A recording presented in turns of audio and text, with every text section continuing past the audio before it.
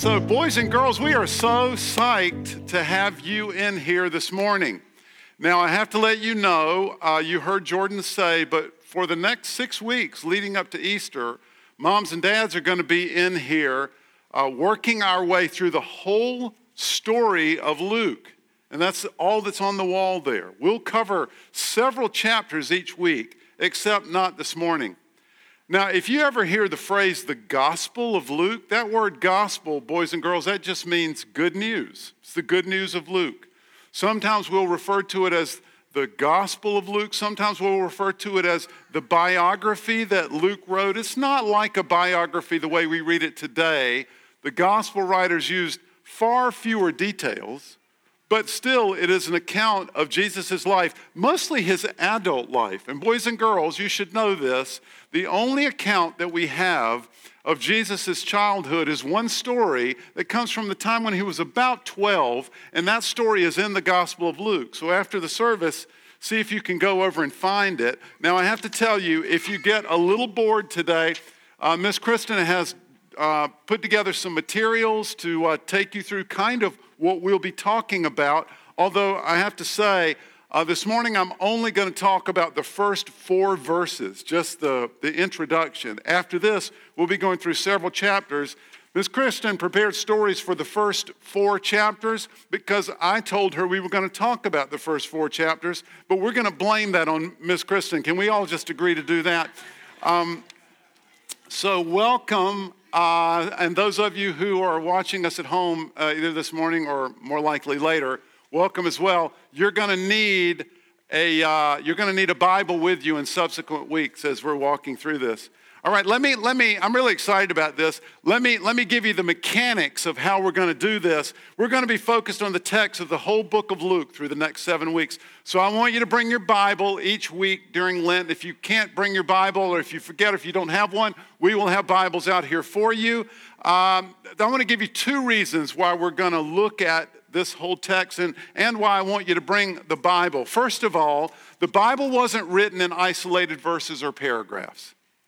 And that's the way we display it when we show it on the screen every Sunday. The Bible was written as whole books. As we said 2 weeks ago, it's literally a library of books.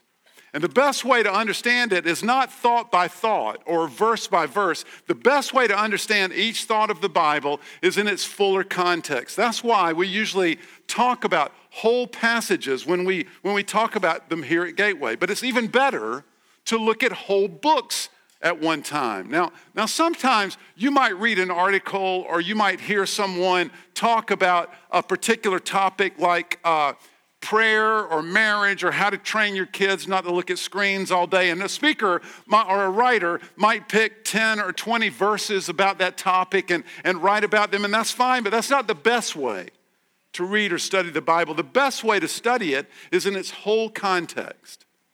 Look, whole books have an overall flow into which every single passage fits. So seeing the whole flow helps add color to every passage, no matter what passage it is. Also, different authors might use the same words differently. If you're familiar with the New Testament, for example, you may know that the author late in the New Testament, James, he uses the word faith quite often, but he uses it differently than the Apostle Paul uses it, who also wrote a bunch of the New Testament. So if you read a passage from James about faith, you might think it contradicts what you just read from Paul, unless you read all of James and realize that what he means when he says faith is a little bit different than what Paul means when he says faith.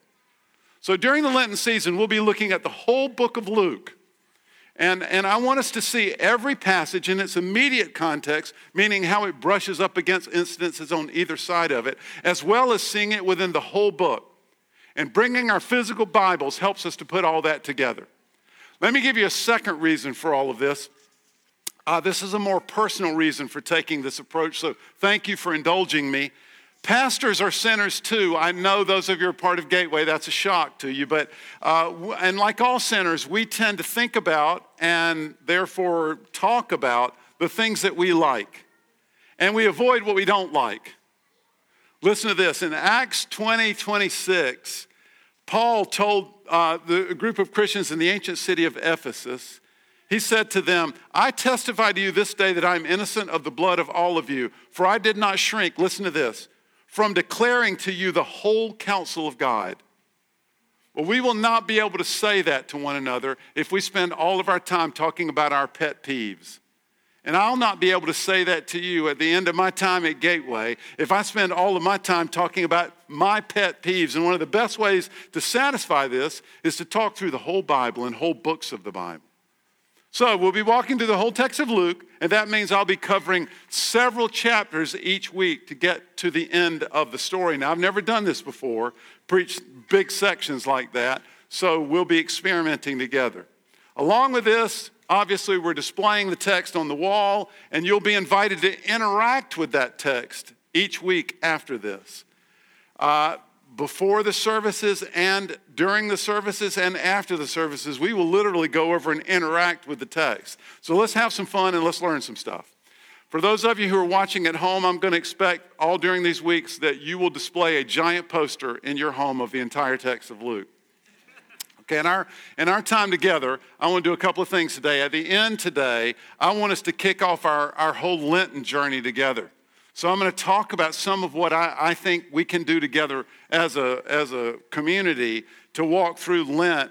But to start out with, I want to begin by looking at Luke chapter 1, verses 1 through 4, just the introductory paragraph. And we'll talk about why Luke wrote this book and why his purpose is such an important one. Now, just for today, I'm going to put the passage on the screen. It won't be on the screen after this. But today it will be. After this, we're just looking at our Bibles. By the way, side note, as you walk through Luke, once in a while, we will make reference to the book of Acts. And if you know the New Testament, that's just 2 books over from Luke.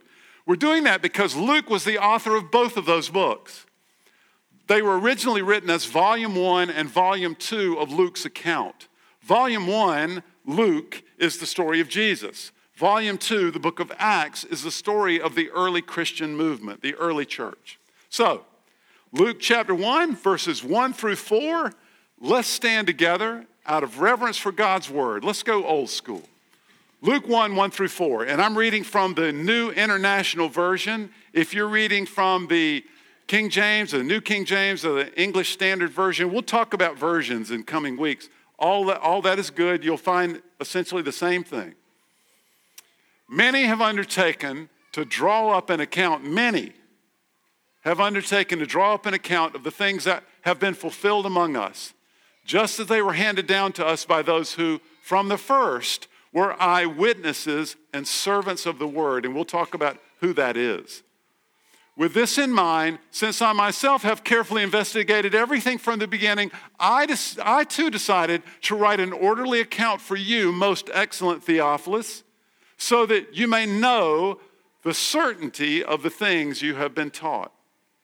Father, I pray that you'll open up our hearts and our chests and our minds this morning and speak to us from your word. In Jesus' name we pray, amen. You may be seated. So who is the audience for this book?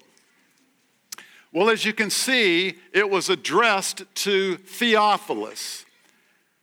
Now, some have argued that Theophilus is not an individual person, but really a symbol for all Christians. And in fact, the name Theophilus is a compound name, Theos and Philos, which means essentially friend of God. But the evidence is against this.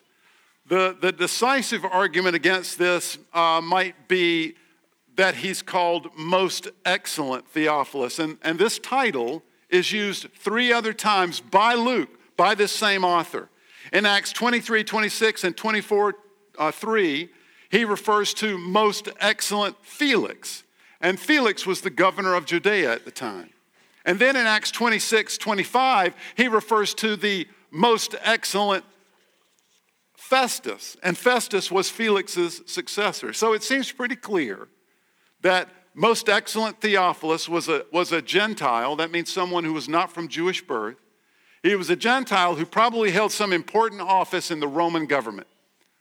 But this book was probably not for Theophilus alone. We have to assume that Luke believed that Theophilus would share this book with friends and Christians that he lived around. And of course, the Holy Spirit knew that Theophilus would eventually share this book with us. So the book of Luke was written for Gateway, essentially.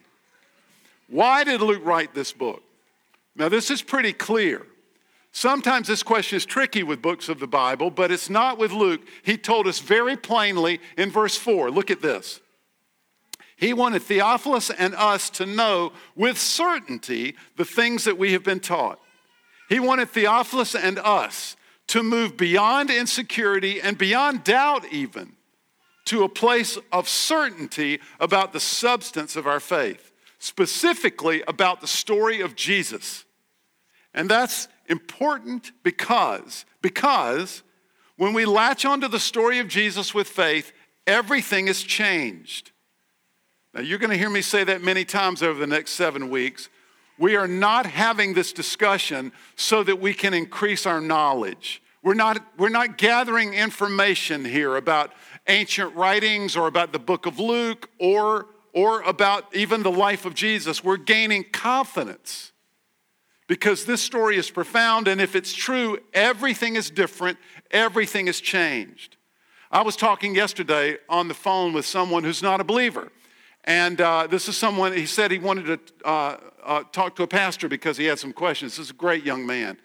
And at one point, he asked me a couple of questions. Adam and Eve, what do you think of Adam and Eve? He asked me another question from one of the stories of the Old Testament. I gave him a really quick answer, and I said, look, here's the thing you need to understand. Christianity, what we believe, our faith, and if you miss everything else this morning, don't miss this. Our faith doesn't depend on whether or not Jonah was swallowed by a whale.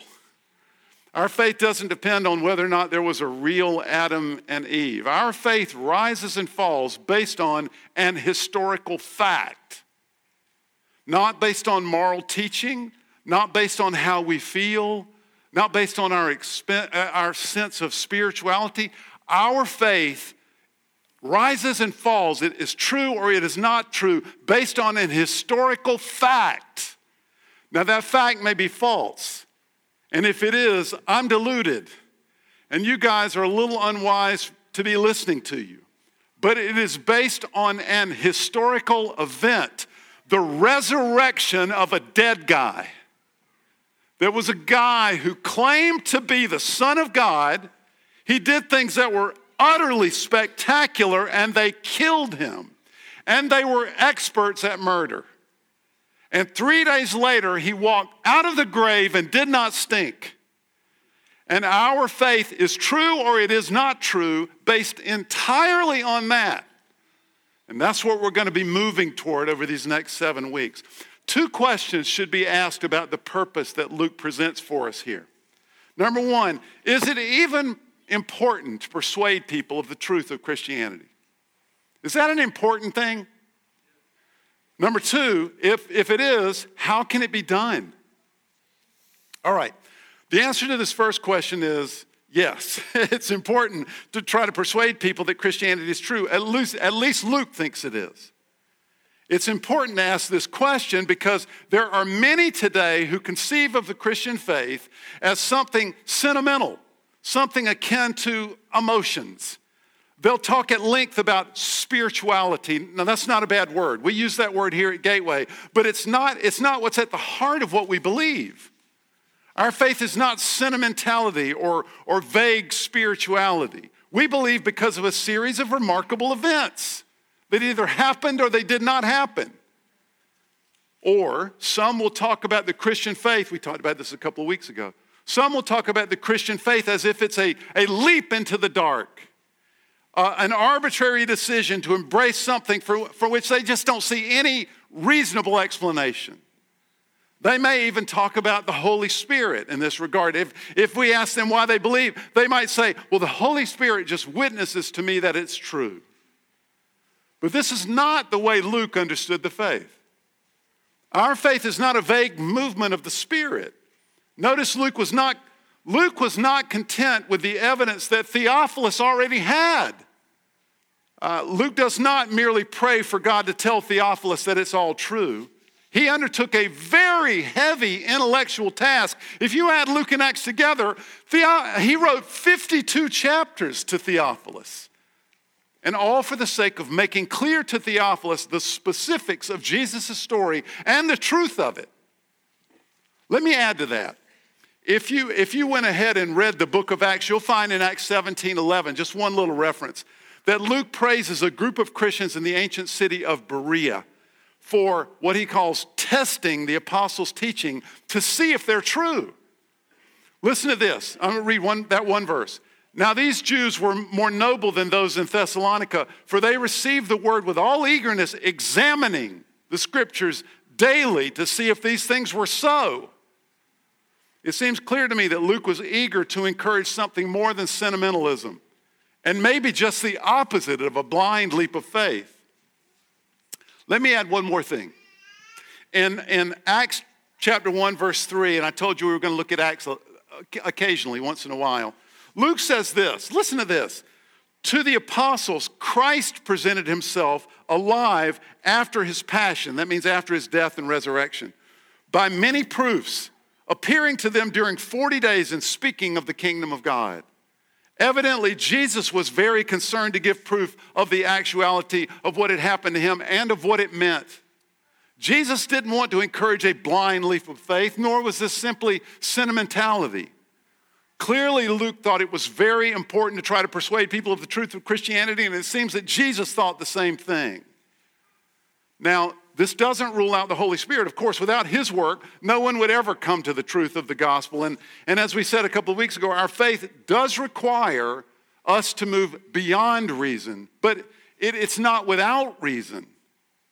And all of this doesn't mean that we should not, all of this does mean that we should pursue the actual, real life truth of these stories, and we should encourage that in others. Look, if you struggle with doubts about whether or not this stuff is true, don't feel guilty about that, but don't settle. Work through your doubts and come to some conclusions, even if that means that you don't arrive at faith. After all, God is not after consolation faith or just in case faith. As we'll learn through Luke, he wants all in faith, heart, will, and mind. So it is critical that we be persuaded of the truth and that we do the work of persuading others. Parents, it's critical that we do the work of persuading our children of the truth of this story. Not just that it's good for your life, it's true. Well, how? Of course, we can't fully answer that, but we get some clues from what Luke does here. The other question is, how can it be done? What will persuade a reasonable person that Christianity is true? It seems to me that there are two basic ways we come to be convinced of something. One is to see it and hear it for ourselves. The other is that we have an eyewitness tell us about it if we were not there.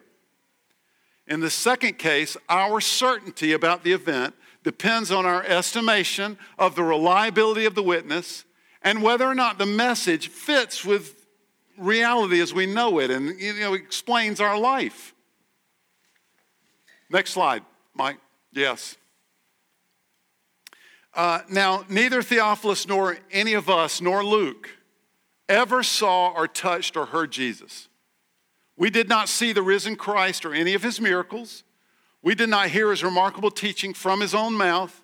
Luke knows that all the knowledge that Theophilus has of Christ, and in all likelihood, all that he'll ever have, is secondary through witnesses.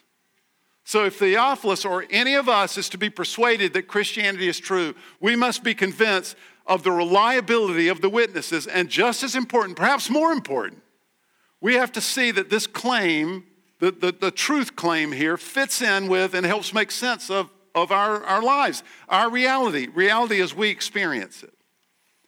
I believe that Luke wants to provide Theophilus with both of those assurances.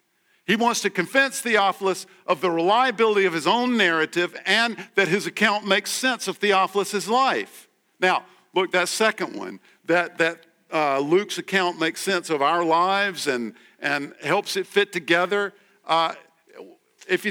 we can't do that in 1 week, and he can't do that in the introduction. That we're gonna unpack that through the rest of this account. But if you think about it, that's what science is really all about. How does this theory fit with reality? Does it make sense of the world? Let's test it. That's part of how we know something is true. Again, that process can't be given in just this introduction. We'll unpack that through this whole narrative as we watch Jesus' life and teachings play out. That's what's going to be fun to uncover over these next several weeks. But that other means of persuasion, namely the reliability of his account, that he can and does demonstrate right here at the beginning in the introduction, because he knows that if Theophilus is going to listen to him, Theophilus has got to trust him as a witness. Specifically, Luke tries to build up Theophilus' confidence in this whole account by pointing to 3 important facts, and we'll end with this. Look at verse 3. Luke says that his account is based on thorough and careful research. I myself have carefully investigated everything from the beginning. Luke claims that, and he claims that he has carefully investigated, meaning that he hasn't included anything in this account that he hasn't traced back to a reliable source. His work has not been careless, but it's been painstaking, because the stakes are so high of this message. Did this stuff really happen or didn't it? That's a big deal. So he has carefully investigated everything, and then he adds, from the beginning. In other words, he hasn't been hasty, he's been patient. He's traced it back to the beginning of Jesus' story. I think that's one of the reasons why Luke gives the longest account of Jesus' birth. And he's been thorough. And that's the first thing that gives his story integrity. But no matter how careful one is with their research, the narrative can only be as good as the sources, right?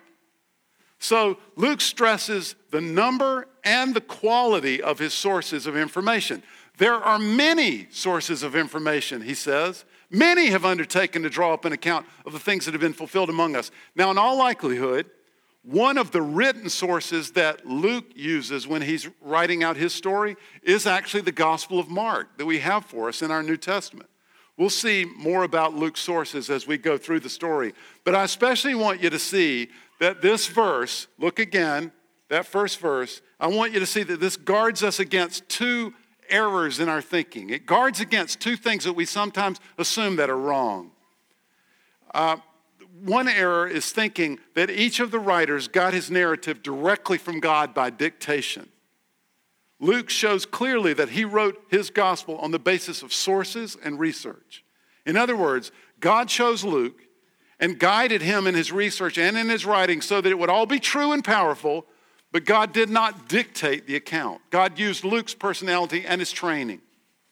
The other error that this verse guards against is the claim that until the writing of the 4 Gospels, Matthew, Mark, Luke, and John, Jesus' teachings and his deeds were only passed down orally. If, as Luke says, many had earlier written down accounts of Jesus' saying and deeds, then there's no reason to think that people hadn't done it from the very beginning, right after Jesus' resurrection. So Luke wants to stress the number of his sources. There are many, and he wants to stress the quality of them. They're written down from the beginning, but beyond that, further stress on the quality. His sources included written sources dated back to shortly after Jesus' death, but also look at verse 2. These narratives follow what the eyewitnesses have reported, he says. And notice that Luke includes himself among those who received the reports directly from the eyewitnesses and ministers of the word. They handed it down to us, he said. So not only are there many sources which can corroborate one another, but even better, he has had direct access to the eyewitnesses themselves to confirm anything that he has read or heard from other sources. These eyewitnesses and ministers of the word, let's be clear, he is referring to the apostles. The actual first followers of Jesus were among Luke's conversations. We can see this from the way Luke describes the work of the apostles in the book of Acts. I'm not going to go through a lot of this. I'm just going to give you a couple of examples. For example, in Acts chapter 6, verse 4, the apostles had appointed a group of people to serve the whole community. And then Peter says of himself and the other apostles, we will devote ourselves to prayer and to the ministry of the word. Same phrase that's used right here. They are also referred to many times throughout the book of Acts as witnesses, and that in a technical sense. Same word as Luke uses here. So the eyewitnesses and servants of the word with whom Luke could confirm his work were not just ordinary eyewitnesses. They were the chosen and appointed instruments of Christ himself. They had lived with him as his mentees, and he had given him he had given them his authority. They were the apostles. Let's review what Luke has introduced to us here. It's important to be persuaded and to persuade other people of the truth of Christian claims. This is not sentimentalism or emotionalism. This is factual and actual. And Dr. Luke aims to demonstrate this through the whole gospel. The way this could happen for Theophilus and for us first is to see that he is a witness and that he can be relied on. And second, to see in the teaching and life of this Jesus a reality that helps make sense of our experience and that fills our deepest longings. This is what I found in my personal faith journey with Jesus over many years, and I'm excited about inviting him into our services for these next several weeks. All right, we had to get through some of that introductory material. A little bit dry, I know. We'll liven it up in coming weeks as we actually get into the story. I just wanted you to hear the basics of this and the basics of our faith. Before we end this morning, I'll be quick, but I want to introduce us to our Lenten season together.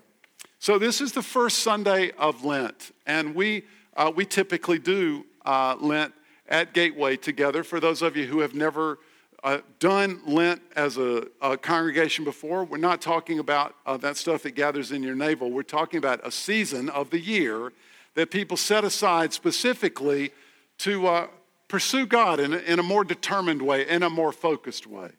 So I want to give 3 recommendations for all of us as a congregation as a part of our Lenten pursuit together. And I want to encourage you to talk about it with one another in our small groups, at home with one another if you have a partner, or with just your posse.